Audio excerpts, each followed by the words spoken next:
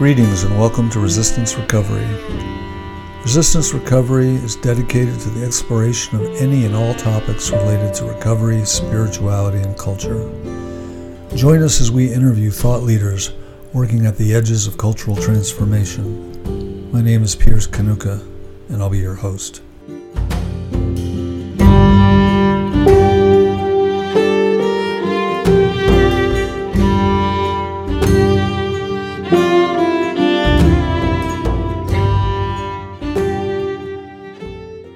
Good afternoon, everyone, and welcome to Resistance Recovery. I am extremely excited to have Dr. Bruce Rogers Vaughan with us, who is the author of this book, Caring for Souls in a Neoliberal Age. I could sit here and gush superlatives about this book, but I won't right now. But few books have grabbed me as much as this book has in quite a few years. So I guess before we start, maybe a little background about yourself, Bruce, your training and your work. Sure, absolutely.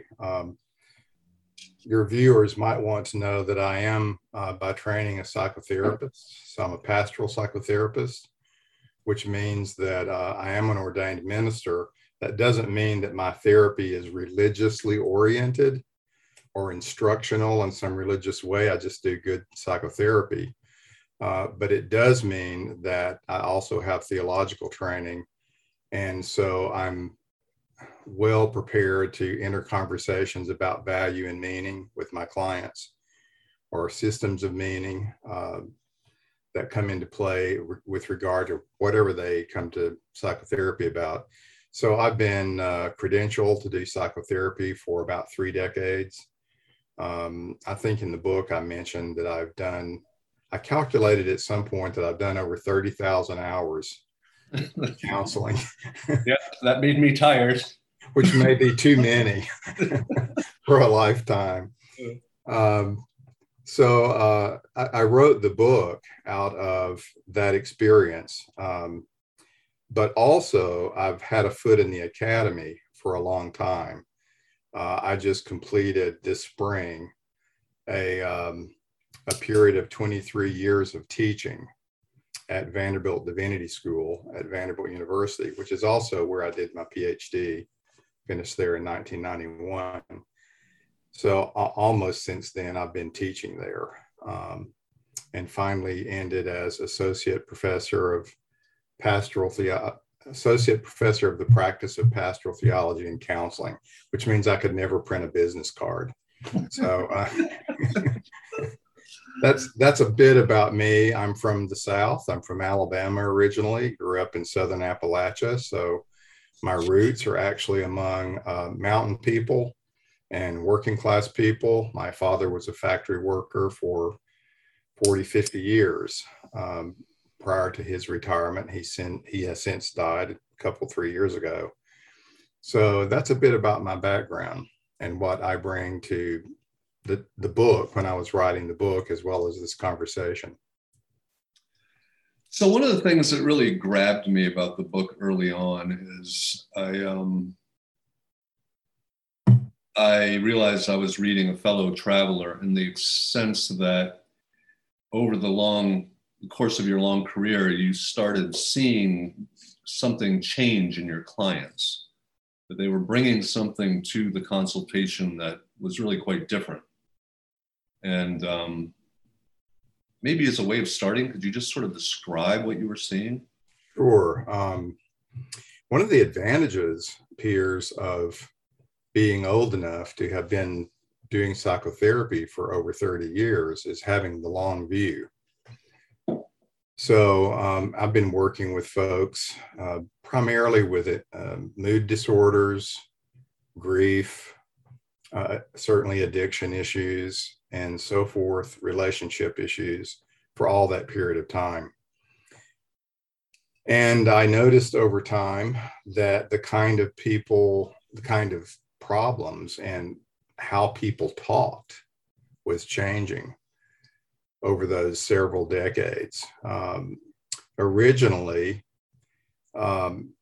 people who saw me would often have the perspective, for example, that they were being assailed by problems from outside themselves, and that they needed to find a better way to respond to it that was more constructive or less destructive. Mm-hmm. But the problem was located, if you wanted to draw a map of it, somewhat outside the Venn diagram.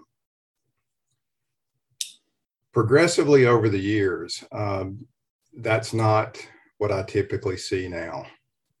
Contrary to popular mythology that psychotherapy is coddling clients and just patting them on the back and saying they're okay, and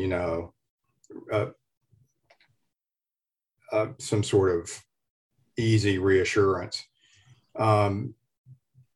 People come into therapy today largely blaming themselves for whatever it is they're coming to talk about, whether it's addiction, whether it's a relationship problem, whether it's a problem with their work, it doesn't matter.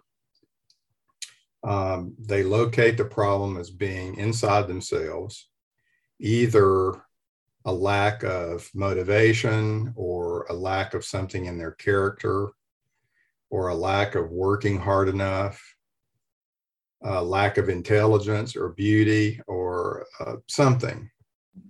Or if they've been, Googling a lot and reading a lot of psychological theory, they might blame their neural synapses in their brain, or some sort of brain disorder or chemical imbalance in the body and what have you. We have a fairly psychologically informed public in the United States. So as you've probably experienced in your practice too, Piers, people often come in the door having diagnosed themselves. Right. Right. So my point is, people less often locate the problem outside themselves as being external and identify themselves as the problem. And this leads to what some researchers are calling shame-based spirals, where people spiral down. And for example, the more depressed they are, the more depressed they get. They get depressed about being depressed. And so what we've seen for the last 3 decades that I've been in practice, as you know, and this may be something to discuss later in our interview, but the incidence of depression and other mood disorders, of addictions, suicides have magnified during this last period of 30 years, despite all the billions, literally billions of dollars in the United States alone that we have poured into research about mental health, mental disorders, and so on. Yeah, and what I noticed is there's an added dimension of hopelessness with a lot of these people, in that they have availed themselves of this treatment, that modality, and this practitioner, and nothing's really gotten better. And often it's gotten worse. And so not only are they coming with a deeper hopelessness, but they're coming in having accepted a narrative that really, it's all about chronicity and symptom management rather than any possibility of healing. Right. And I'm going to throw in a lot of different stuff into the soup here, Piers. So another thing I would throw into the soup we're stirring is, one result of that is we have what now many are referring to as the mental health industrial complex, which is related to the health industry in general, and the fact that it is more profitable to treat mental disorders, or physical disorders for that matter, than it is to cure it. Mm-hmm. So there's very little motivation in the industry. And by the industry, I mean hospitals, inpatient facilities, pharmaceuticals, and psychotherapy. There's more motivation to help people manage their problems than it is to really help them, if possible, be cured of whatever they're coming with. And some people have largely given up on cure anyway. I think you're alluding to this, Mm-hmm. that some people come in the door not only having self-diagnosed, but asking for help to manage. Right. As opposed to how do I defeat this, or how do I get over it or be cured? And to shift gears a little bit, but it is sort of in the beginning of your book, this creates a real dissonance for Christians or for clergy or pastoral psychotherapists, in that we're coming out of a tradition where, you know, one of the ways Jesus was understood was to be a healer. So on the one hand, we've got this emphasis on the healing of spirit, soul, and body. And on the other hand, this narrative backed by all this money and all of this apparently experience that confirms it, that that's not going to happen. So you must have gone through quite a period of time where those two things were chewing on each other. Yes. And restate that, the two things being, to make sure I have it clear in my head. Chronicity versus healing, Christian healing versus a medicalized management. Yeah. Yeah. Oh, definitely. They collided. In fact, something that I sit with every day with people is sit with them and trying to decide whether what we're dealing with is something necessarily chronic. So I'm not suggesting that everything is curable. Mm-hmm. As a theologian, I would say there are many things about life that just come with being a finite human being. You know, we're going to suffer illnesses, we're going to die, we're going to grieve. Some of these things aren't curable. They're just part of the human condition. Mm-hmm. So one has to decide, are we dealing with something like that? That does simply have to be, I still hate the word managed. I would prefer the word, what do we learn? Mm-hmm. What do we hear? What is the voice of our grief? What is the voice of that incurable whatever that we face? How do we discover meaning in the midst of it? So there's still a lot to do, even when the problem is chronic or, quote, incurable.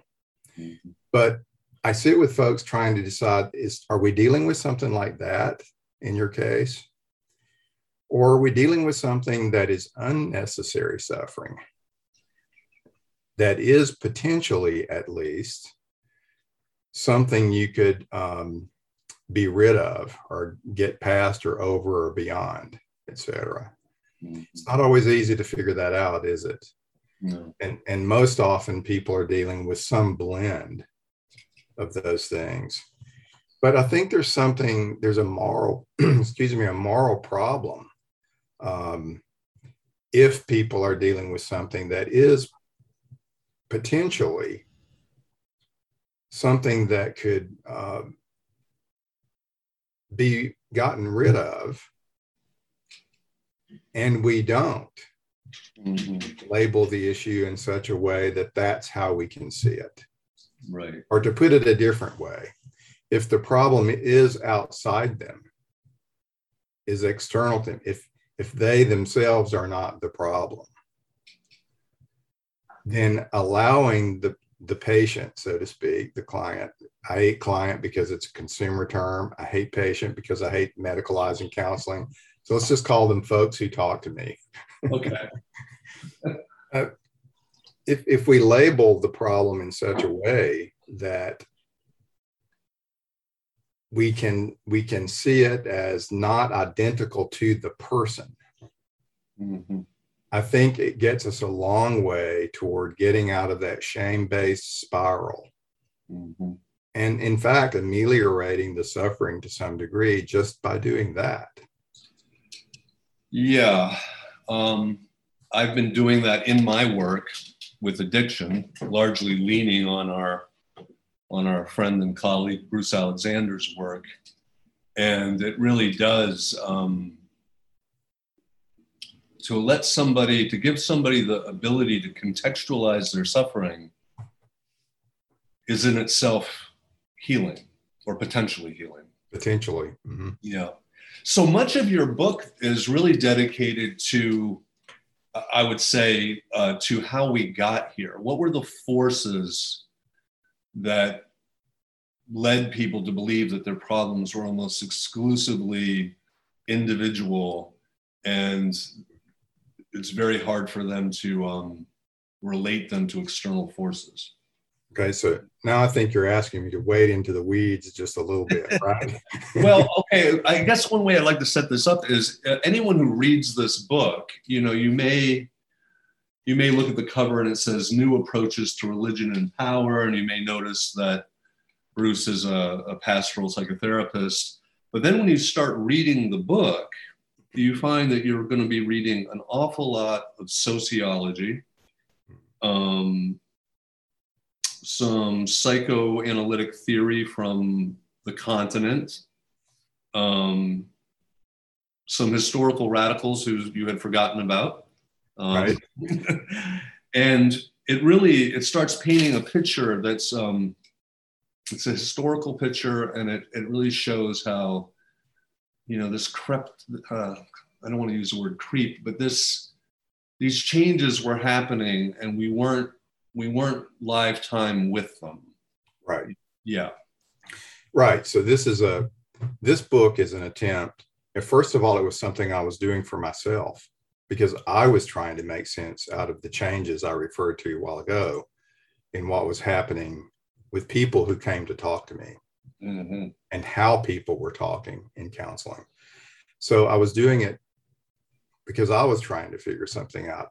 But I felt that if I could try to figure at least something out about it, that would probably mean something for other people as well. So the book is a big picture view, right? I mean, it's almost the biggest picture you can imagine in terms of context. Mm-hmm. And so it's an effort to place individual and small groups of people suffering in the context of the entire planet, basically. Mm-hmm. Society globally and society locally too. And the United States may have a different flavor clearly than Ghana, Kenya, Saudi Arabia, and so forth. And yet what we're looking at today does have a global character, even though it's very amenable to being morphed to fit local cultures. Mm-hmm. So the word neoliberal is rather off-putting, in my opinion. I think it's a terrible word. People hear it and think you're talking about some political movement or some theological approach. It's about neither one. The word neoliberal was coined early in the 20th century, I think in the 1930s, as actually a philosophy of economics, basically. So the word liberal in that sense refers to the free market, and neo just means a new phase or a new approach or a new idea about how to shape the market. So that basically is where the term arose from. So it is, for one thing, about economics, issues like worsening inequality in our nation and across the world. But it's also about politics. It's about power. It's about how a small ruling class of economic elites take over and control the instruments of government. And then finally, not only politics, but culture. And so this is where I have a dog in the floor snoring. I hope you don't hear that on the video. This is about how neoliberalism is a cultural movement, not just an economic and political one. And when we say culture, what do we mean? Well, we're talking about the water we swim in. We're talking about how you and I imagine what it means to be a human being and how to be a, quote, good human being. So it's really assumptions about values, the values we live by. What does neoliberalism as an economic political movement do when it hits the culture? What happens when it hits the culture is, so in economics and politics, you have privatization. We're familiar with that word in economics. Privatization means we take industries and services that maybe were once done by the government and we turn them over to private companies. That's privatization. In the culture, privatization is morphed into radical individualism. So all problems and all successes are attributed to individuals making rational decisions in the marketplace. So we end up with what Wendy Brown and many others have called the entrepreneurial self. And we've just come to accept this as the way it is. Like I said, it's the water we swim in. So social media is a great example of this. What do we do in social media? Well, we each, to quote Wendy Brown again, become our own little capitals. We see ourselves as a business, a little business, and we want to promote a profile. So we draw up a profile for social media. And when we make a post on the social media, one of the many things we're doing is we're promoting our individuality. And we try to portray ourselves typically in the best possible light. So we're marketing. We're marketing our own individual lives, even very personal things like diseases and deaths and grief become something that, whether we intend to do it or not, are items that market who we are. So this goes back to what I was talking about. If everything is traced back to individuals, then who's responsible for their problems? Individuals. Yeah. In politics, Margaret Thatcher in the UK was, she was elected prime minister about a year before Ronald Reagan was elected president. And in politics in the UK and the US, which is kind of ground zero for the neoliberal phase of capitalism, Thatcher famously said, being a little more of a philosopher than Reagan, she said, "There's no such thing as society. There are only individual men and women." And later she added, "and their families." Now think about that for a minute. There's no such thing as society. There's only individuals. So what we normally, in this philosophy, what we normally would call society is just adding up all these individual decisions and experiences to an agglomeration.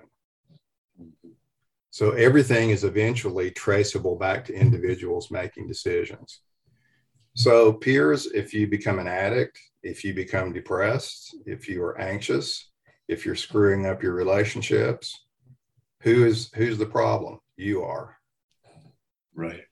And we've just come to accept this. And we dress this up in this, you especially see this in the world of substance abuse, as accountability. Personal accountability is one of the favorite phrases of neoliberal dialogue. Mm-hmm.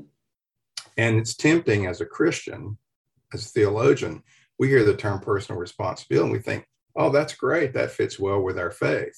Mm-hmm. Except it really doesn't. It only does to a point.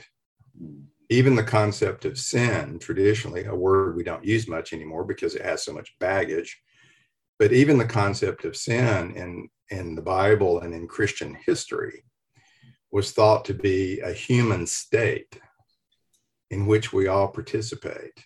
Mm-hmm. It's that before it's an individual decision, mm-hmm. right? So sins were thought as something that come out of a collective state of being, rather than I'm a sinner and I'm bad internally, so it's my fault as an individual. Yeah, it doesn't mean we don't believe in individual agency. It just means my agency as an individual is much smaller than the water that I'm swimming in. And when we have um, privatization, and we have slashing of social spending, slashing of the taxes. We're really delivering a message of not only every man for himself or herself, we're also delivering a message of there will be winners and there will be losers. And that you really got to get your hustle on. Correct. So the neoliberal phase of capitalism, this is true of capitalism to begin with, but neoliberalism just turned the heat up on it, like it's on steroids. Mm-hmm. It has made us more responsible than ever before, and it legitimates inequality. It basically says we need things to be, I mean, if you don't believe me, read Friedrich von Hayek, read some of the original philosophers of economics that taught this. They said you have to have economic inequality because otherwise people won't be incentivized to be creative and to work. Yeah. Now that's a huge assumption because we have lots of periods of history and other cultures to point to where that was not the case. Yeah, there were fairly equal societies, whether it be in tribes or whole regions, that did just fine, you know, working and getting by without inequality, without the inequality we see today. Oh, we've even had societies where greed was so frowned upon that it was almost unknown. And yet now we're told that it's almost like essential to our human makeup. So one of the things that you talk about in there that was really helpful was you talk about there being distal and proximate causes of one's suffering. And proximate causes are easy to locate if it's a divorce or cancer or the loss of a parent. But the distal, I'm suffering. I have some awareness that I'm suffering. Something's not right. And yet I am at a complete loss as to what's happening to me. And that's very much related to what you say is the worst symptom of normotic illness. I love this phrase. That people, in its most extreme form, there's something wrong and they don't even know there's something wrong. But there's more gray areas where I vaguely sense something's wrong, but I have no sense of where or why that is, which describes many, many of my clients now. Yeah, to give credit where it's due, you know, I borrowed those phrases of distal and proximate suffering from David Smale, who was a psychologist in the UK, and normotic illness is from Christopher Bollas, who's a psychoanalyst. Once practiced in California, he's now in the UK as well. But the basic point that Smale was trying to make is when people come to a therapist or some other caregiver with personal problems, they're usually aware of the proximate causes of suffering. In other words, things that are near them, their family, their coworkers, their friends, perhaps their neighborhoods. They're aware of, to put more nuance to it, they're aware of their own past. So let's say if they have trauma in their history, whether in the family or otherwise, they know that probably has something to do with their addiction or their depression, for example. What they tend not to be aware of is what he called the distal powers. The distal powers are those, what the Apostle Paul would have called them, the powers and principalities. They're those huge institutional structures that shape all of society around us, including the family and friendships and the proximal things that we're most aware of. And that's what we're less aware of. So I said in the book, there's two kinds of unconsciousness and what I call third order suffering. I mean, I coined the phrase, but not the idea. So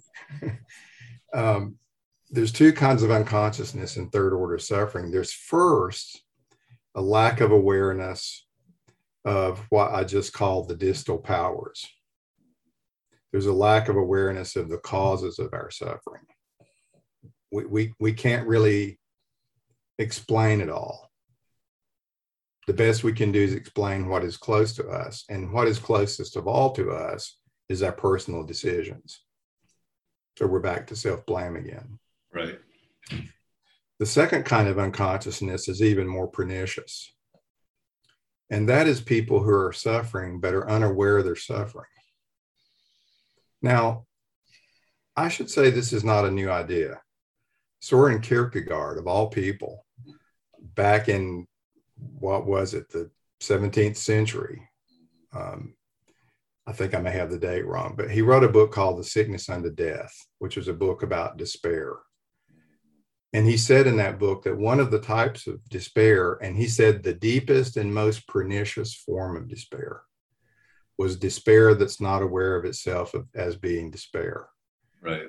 And when he gave examples of that, he talked about people who are entertaining themselves to death, people who are losing themselves in social activities. I mean, today it's much easier today, right? Mm-hmm. Because we carry the world of the internet in our pockets. Mm-hmm. So it's easy to lose ourselves in front of screens all day. So we can literally entertain ourselves to death. So we can occupy ourselves all the time to such a degree that we never have to think about what we're feeling. Yeah. So we have this strange phenomenon today that I mentioned in the book of people who just out of the blue, who seem to have had no history of depression, suiciding. This is actually frighteningly common. Right. We assume people who suicide are depressed, but we have many people suiciding now who have no history of depression that anyone knows about. And similarly, we have people who go homicidal with no history of crime. Right. Especially in mass shootings where it's theaters, schools, workplaces, or wherever. And oddly enough, many of them have been labeled by someone else as depressed, and yet violent behavior towards others is rarely a symptom of depression. Correct. So in this new, but I got to tell you, when you were writing about Kierkegaard in there, and he's near and dear to my own heart, I could not help but thinking that, some sort of Danish bourgeoisie who plays backgammon and drinks and has gout and whatever. I can get that image, right? He's just distracting himself endlessly. But what I literally see now it's usually millennial men who their presentation is such that in the absence of a phone, they are literally, there's no eye contact, there's no real social intelligence. Often there's not even much muscle tone because there's no sports or labor in their background. And you try to engage with this, and they really have nothing to say to you. I've read somebody, I can't recall who, described, maybe it was Philip Zimbardo.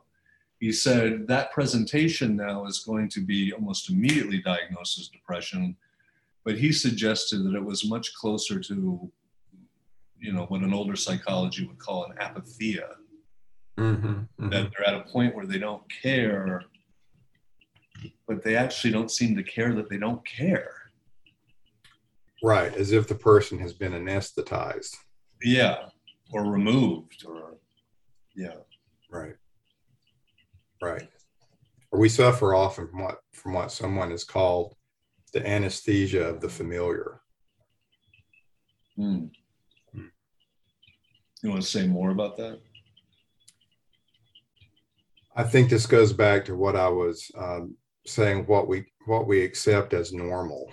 whatever normality Yes. is so familiar to us. It's literally unquestioned. Mm-hmm. So I actually think of the current phase of capitalism as a kind of religion. It gives a kind of order and meaning to life. It does everything that religions used to do. Mm-hmm. It gives order and meaning to life. It orders our values, what is more and less important. And it's set up as normal, what's accepted to be true, Mm-hmm. such as everything is due to individual decisions, being one of many. And another being that, the purpose of life is the accumulation of money. Yeah. And the identification of money with wealth. Yeah. Yeah. Yeah. So it's familiar and it anesthetizes us. We don't even know the questions to ask. Right. And I'm noticing there's this generational thing with that too, where if you're, I'm 58, but if you're in your mid 40s or older, you have what the theologian Kent Dunnington has called a contrasting set, meaning there was a period of time when it wasn't like this, when you were nourished by your interpersonal relations and conversations were about big questions and so forth. Whereas this younger generation, there is no contrasting set. And this is how it's always been. And so in a sense, they don't really know what you're talking about. Right. Yeah. Yes. So what I'm calling the culture of neoliberalism, or really the politics, the economics, and the culture all combined, is in my thinking a religion that has marginalized other religions, so that we, as you put it, we have no contrasting sets. Yes. It's a religion that's wiped out other religions. Yeah, and you begin the book by challenging the and I totally agree with you. I never thought of it. You challenge the secularization theory, mm-hmm. which is, especially the more conservative you are, you will say all these social problems are due to the fact that we've become a secular society and we've lost these absolute values. But you really show that it's not that. It's actually this new religion has succeeded in disembedding us from all the structures that formerly gave life meaning. Mm-hmm. Yes, I was blanking a minute on the well-known scholar who wrote the book A Secular Age. Taylor? Yes, Taylor. Thank you. I've said to my students more recently that I'm to the age where I can remember the title of the book or the author, but I can't remember both. But I beg to differ that we're living in a secular age. What I think we're living in is a time when the religious impetus has changed clothes. So there's a theologian in the UK, a Roman Catholic theologian named Nicholas Lash, who writes in a book of essays that he gathered together. I think the book is called The Beginning and End of Religion. He says in the book that the term religion is actually unfortunate. The term religion was created in 17th century England to describe a part of life that was separate from other parts, like separate from politics, separate from education, separate from the arts, and so on. And this too has been normalized. So we think of religions as something very private, again, privatized, very personal, no longer something that is public or collective. It's a personal faith, not a collective faith. But going back to what Lash says, he says, human beings are spontaneously idolatrous. We center our lives on something. I think that is true. And that something doesn't have to be garbed in religious language. It can be an addiction. of some kind. It can be, actually, I think addiction is a useful term that probably encompasses a lot of stuff we don't usually apply it to. Yeah. So capitalism is a religion whose God is the invisible hand of the market, for example, and whose highest value is money as wealth. Now, wealth hasn't always been thought of as only monetary, but in this religion, it is. It's purely monetary. And relationships are not valuable in and of themselves. Relationships become transactional or utilitarian. So I become your friend if I think I can use you to in my business, or to promote myself in some form or fashion.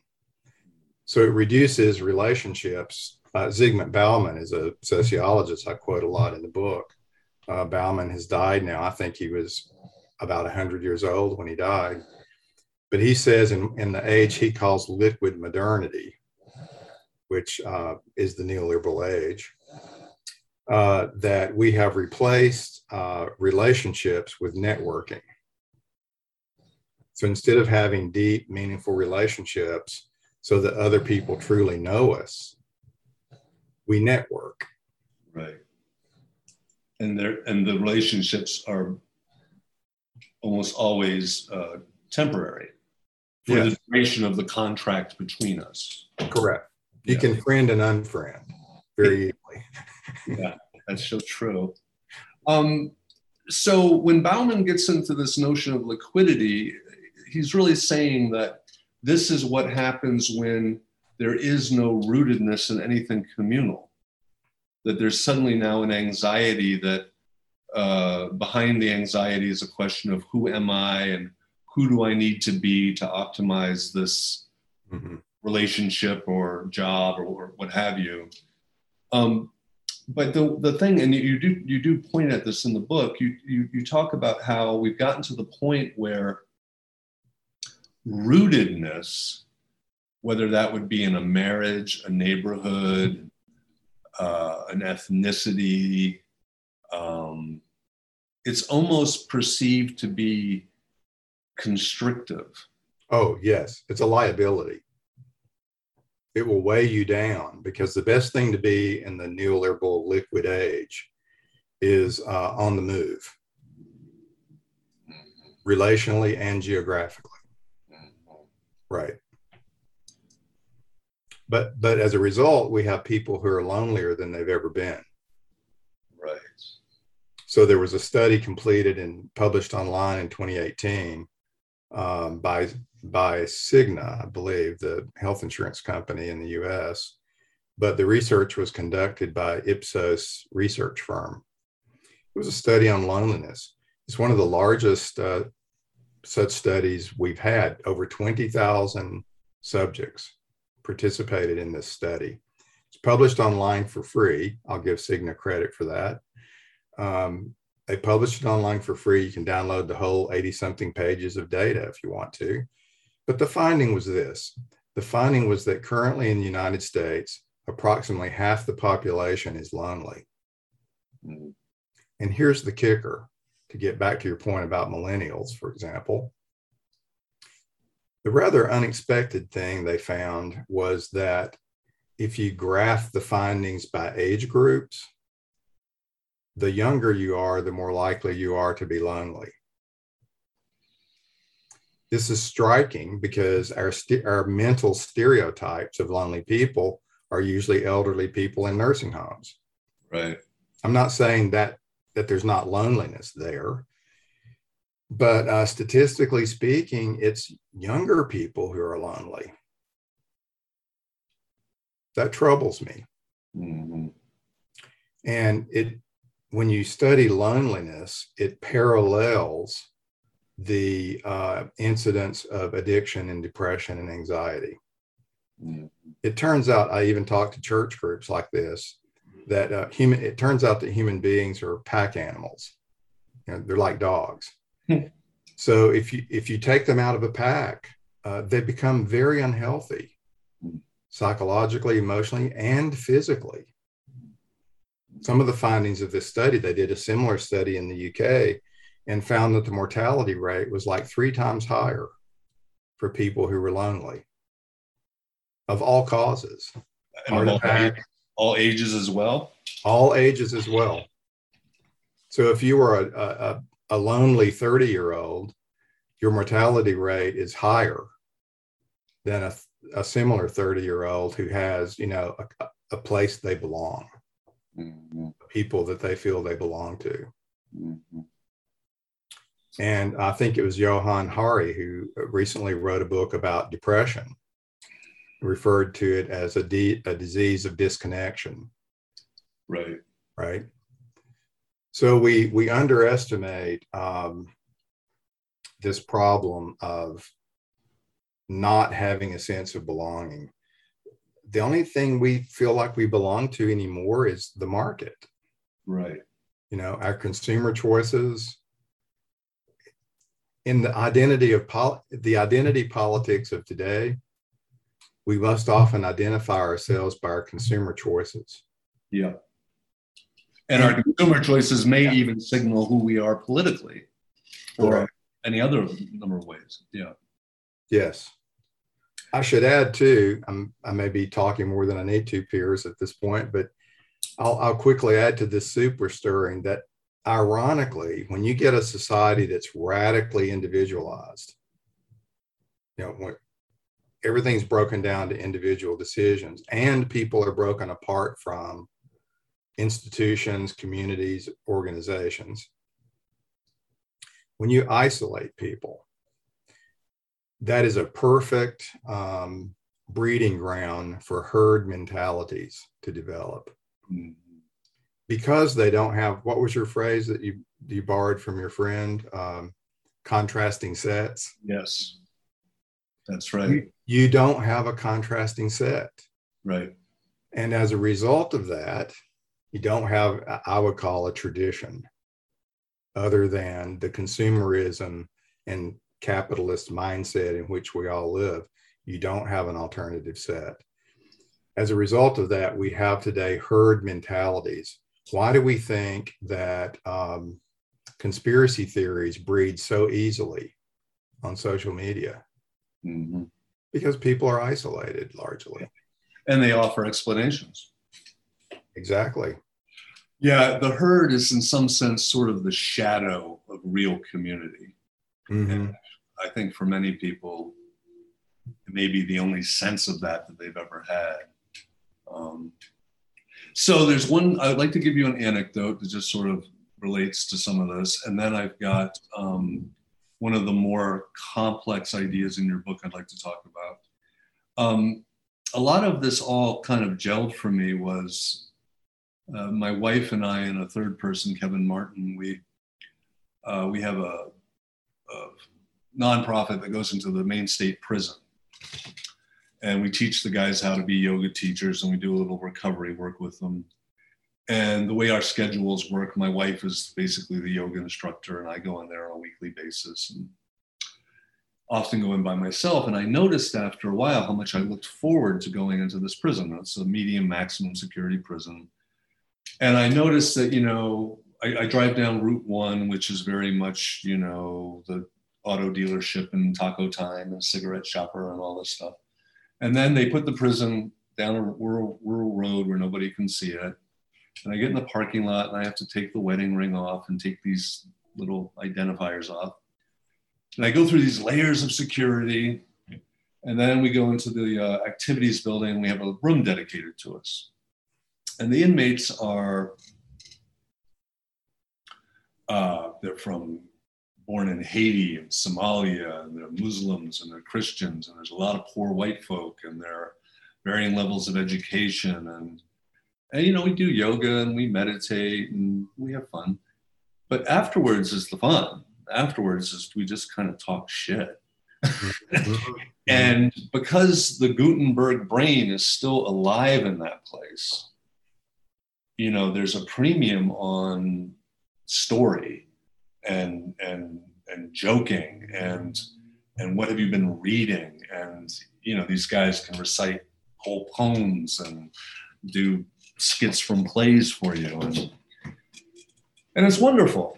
It's outstanding. And that's why I look so much forward to it. But then when I leave, what I noticed after a while is as I went through the layers of security and put on these identifiers and get in my car and drive home, I myself experience what Bruce Alexander would call dislocation.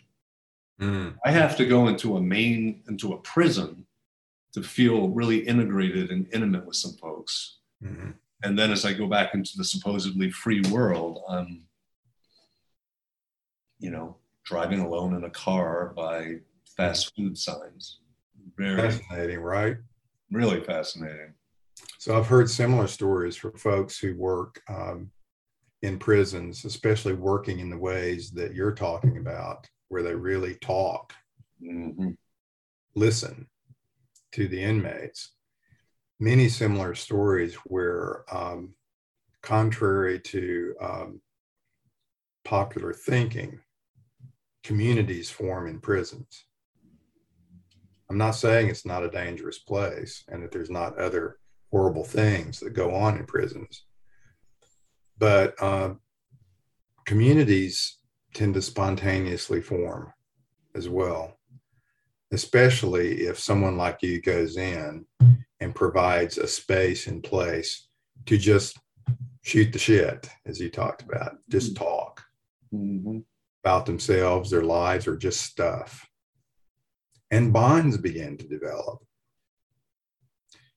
You see a similar thing, I bet, peers in some of your 12-step groups. Oh, sure. At least the ones that work well, that go well. A similar thing happens. Yep. So I think there's something profoundly theological about that as well. Again, I see issues that religion has talked about stirring all over the place, even when it's not called religion. Mm-hmm. There's something bonding about, now I believe in joy, don't get me wrong, but that's another subject I'll put aside for the moment. There's something bonding about people who share suffering together, who labor under a common burden of oppression or some burdensome situation, whether it be grief, whether it be addiction, whether it be imprisonment.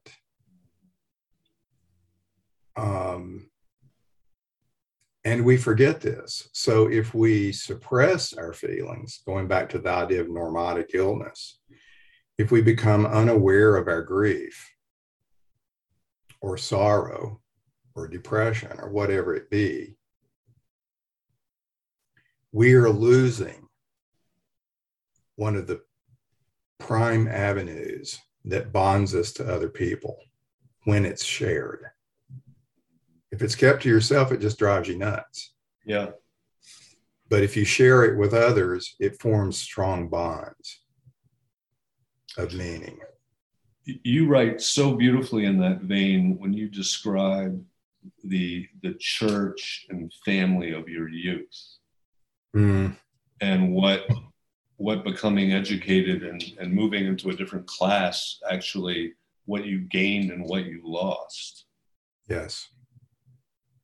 Yes, speaking confessionally, I've experienced psychosocial dislocation, to use Bruce Alexander's term, by becoming educated and moving away from Appalachia. My sister's still living. I love my sister. I've been texting with her today.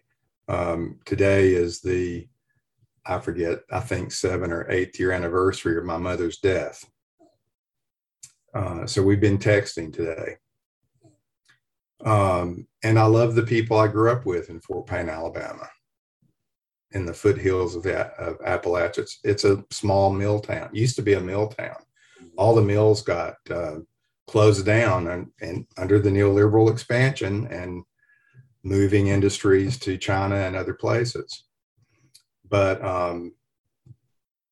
I still have fond memories and carry within myself a sense of belonging to not only family, but to community, to the people around me. Probably to the land itself. To the land itself. Absolutely. You know, when my father died, my last living parent, as I said, it's about 3 years ago now, I guess. We had to deal with our estate, my sister and I.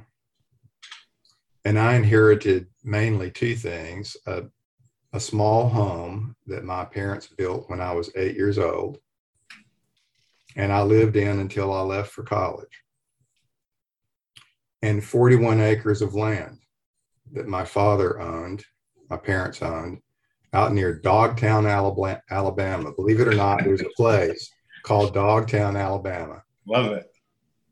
41, nothing on it, just raw land and forest. I didn't have much trouble, though I had some tinges of nostalgia selling the house. I couldn't be an out-of-state landlord. I sold the home. I cannot sell the property. I cannot sell the land. Feels sacrilegious? It feels sacrilegious. It doesn't feel like you should own land. Right. It feels like I belong to the land instead of the land belonging to me. Mm-hmm. It's space that I remember walking over with my father and his double barrel side by side shotgun hunting rabbits when I was a kid, right? Mm-hmm.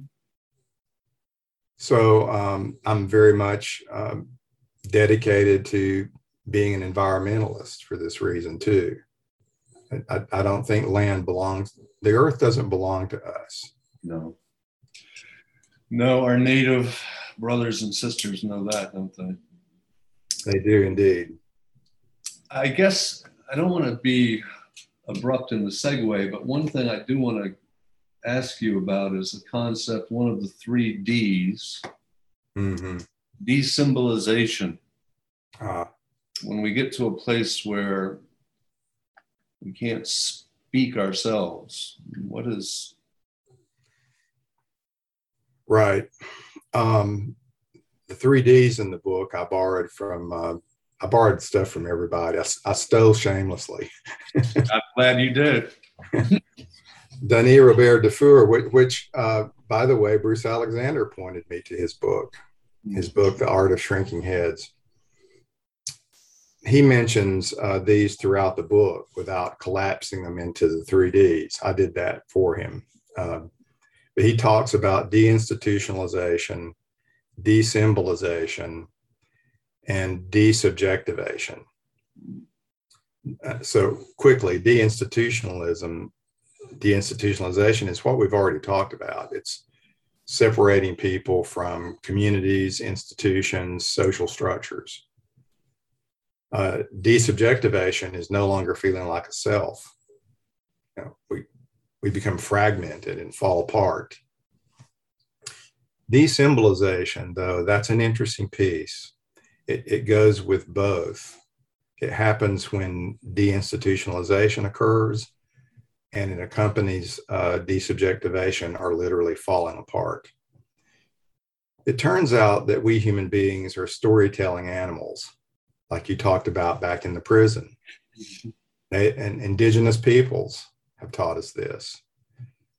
We know who we are when we can tell a story about ourselves, right? A cohesive, coherent story. Mm-hmm. One that, quote, makes sense. I often have people come to therapy, especially in first sessions, and they don't know where to start talking. Wow. And they'll even say sometimes, I can't tell you a coherent story about this, about why I'm here.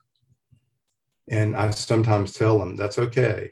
If you could, you probably wouldn't need to be here. Mm. So the importance of being able to tell a more or less cohesive story about yourself, we underestimate how critical this is to living a full life. And where do those stories come from? We don't make them up as individuals. Mm-hmm. They're part of a collective narrative of we the people. Right. Or in Africa, there's the word Ubuntu. Ubuntu is often translated into English, I am because we are. So in Ubuntu, or in We the People, there's a collective story that we locate ourselves inside of. So our individual story becomes part of a larger story. So I say that I'm against individualism, but I'm for individuality. The preciousness of the individual, which Jesus, by the way, talked about. He said things according to the Gospels like, if your Father in heaven knows when the sparrow falls, how much more does he know you? That even the hairs of our heads are numbered. Now that's precious. That's a preciousness of the individual. So ironically, true individuality comes out of a collective narrative.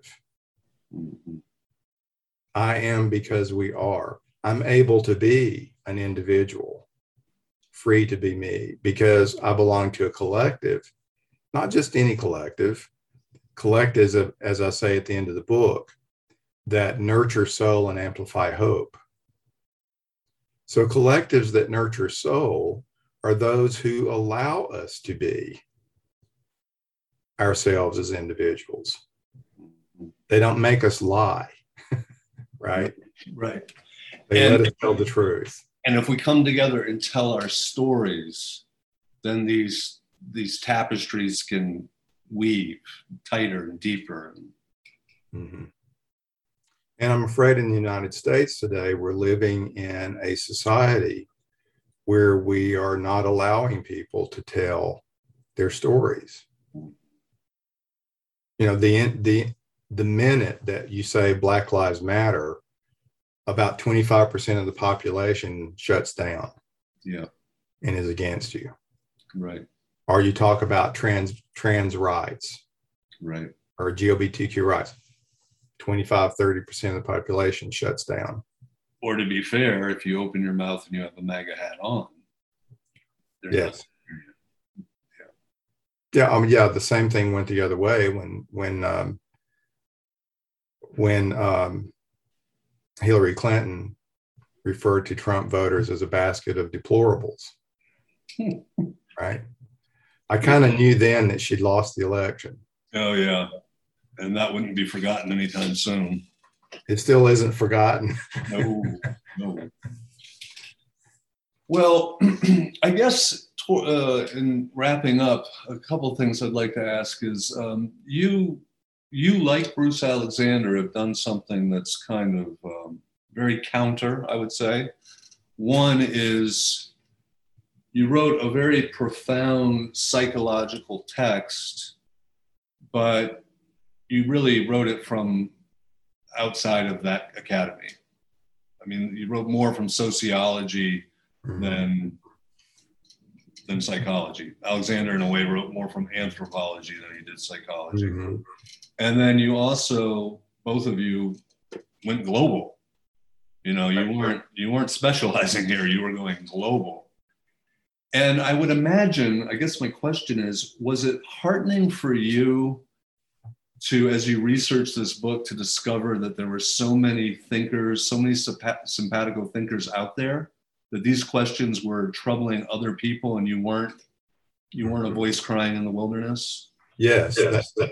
I'm glad you asked that question.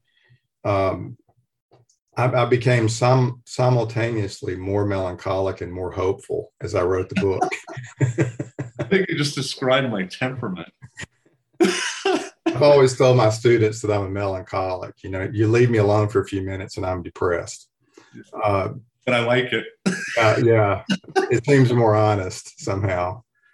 But yes, I was heartened by people who, many of whom do not know each other.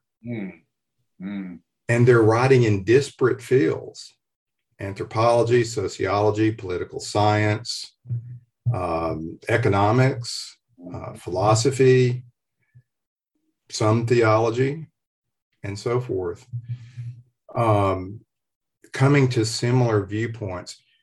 What was disheartening to me, or one thing that was disheartening to me as a person teaching in a theological school and as a minister and theologian, and therefore valuing a tradition. You can talk to me again sometimes about my criticism of Christianity. I have lots of criticisms. So I do not sentimentalize Christianity. It's done many horrendous things across the centuries, including participating in colonialism, right? But it also has values that are not Western and that are not European. Jesus was a Palestinian Jew, right? But back to what I was disheartened by, I'm disheartened by how few churches, ministers, theologians are talking about this. We talk about religion still like capitalists. We talk about religion as if it were a private thing, you know, your quote, personal relationship with Jesus, and that's the end of it. Right. We don't talk the way Jesus talked. Jesus talked about our responsibility to others and the poor, and to everyone, basically. So in my theology, a good Christian is someone who's turned out toward the world, not in the effort to turn them into Christians, but to love them as God loves us. So there's nothing I enjoy better than sitting at a table, enjoying the diversity of people of other faith traditions, whether they are Jewish, Muslim, Buddhist, or others, people of different racial identities, different sexual identities. That's when I feel the richness of the presence of what we call God, right? So I was disheartened by that, by how little theologians are paying attention. This is an anti-capitalist book. And I never imagined growing up, as I say sometimes to my students, out from under a rock in Alabama in the hills, as a Southern Baptist, no less, that in my mature years, I would be writing criticisms of capitalism. Not because I'm a Marxist. It's not that I don't think Marx had valuable analyses, but I'm not a Marxist ideologist, right? You know, like a faith. I'm not a Marxist, and I'm not a socialist in the sense of being an ideologue for socialism, you know, like a faith system. I'm a Christian, right? I'm against capitalism because I'm a Christian. Yeah. So we're not hearing enough against capitalism. I read an article as I was writing the book by an economist of all things. And she wrote in this piece in a peer-reviewed journal, I forget where, she was talking about theologians' views of the economy. And she said this, she said, no major theologian between around 1900 through the 1960s was willing to defend capitalism. They were all critical of capitalism. It's only in this most recent radical revolutionary turn in capitalism that many are calling neoliberalism that many theologians have lined up behind it. Right. Or at the very least, they have shut up. Because they're afraid if they talk about against capitalism, they'll get branded as a communist or socialist or a Leninist or, you know, one of those awful terms that nobody knows the definition of anyway. Yeah. But it's bad. We know that it's bad, right? Yeah, it's bad. We don't do that here. Yeah. So yes, that's a long answer to your question, but I'm hopeful that there are people out there that are paying attention. But they're not given they're not being given enough voice. Well, that's it. So I often wonder about that. So a while back, you used the term organic in reference to how people come together organically and form bonds. And given that you can't call it a media blackout, but you can say a book like this or Alexander's The Globalization of Addiction experiences a certain blackout in the academy where it would normally have been read. Yes. But by the same token, there are all these people that are thinking along the same lines, and then there are readers. You have readers, and you almost wonder if, in a very positive sense, there's something organically rising up, and it's got almost a 100th monkey effect, where this Polish sociologist is thinking like this pastoral theologian in Tennessee. So there is, to me, the very fact of this book is hopeful. Okay, thank you. I'm glad to hear you say that. Well, and I would like to finish by saying I'm going to be the Pied Piper of this book. As best I can, I will be your Pied Piper. It may be limited, but I will do my best. I mean, I think that much of it. So, well, this kind of book, and Bruce Alexander's book, and many of the books I cite in my book, they're not going to become bestsellers, and many of them, as you point out, are not even popular in the academy. Mm-hmm. And you might wonder why that is. I think why that is the academy has been feeding at the trough of capitalism. Yeah. It's not going to bite the hand that feeds it. Yeah. Right? No, that's right. So Zygmunt Bauman grew up poor in Poland. Right?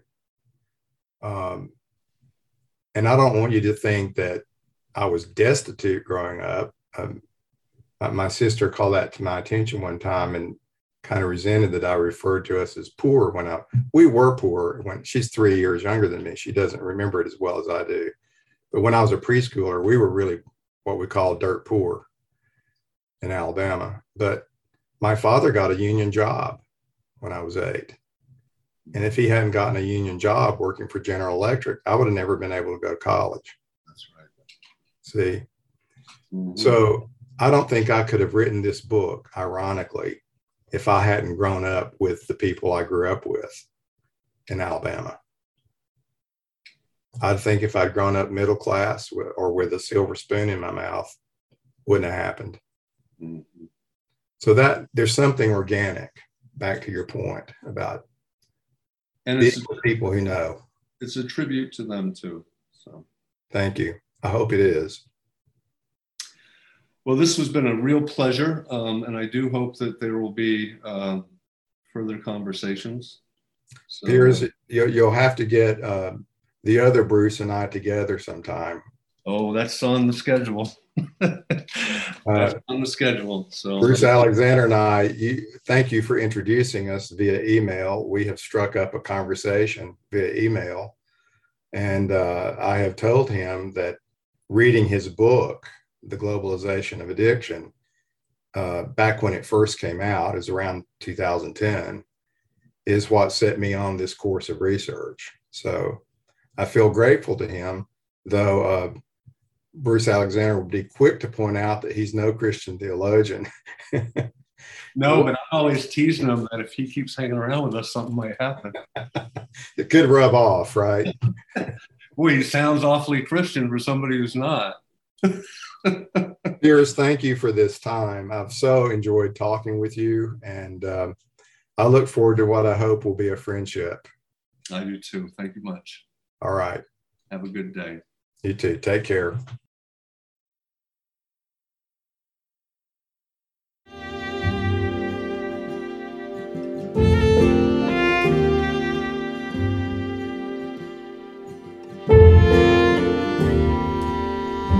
Thank you for joining us. For more information, you can find us at resistancerecovery.com.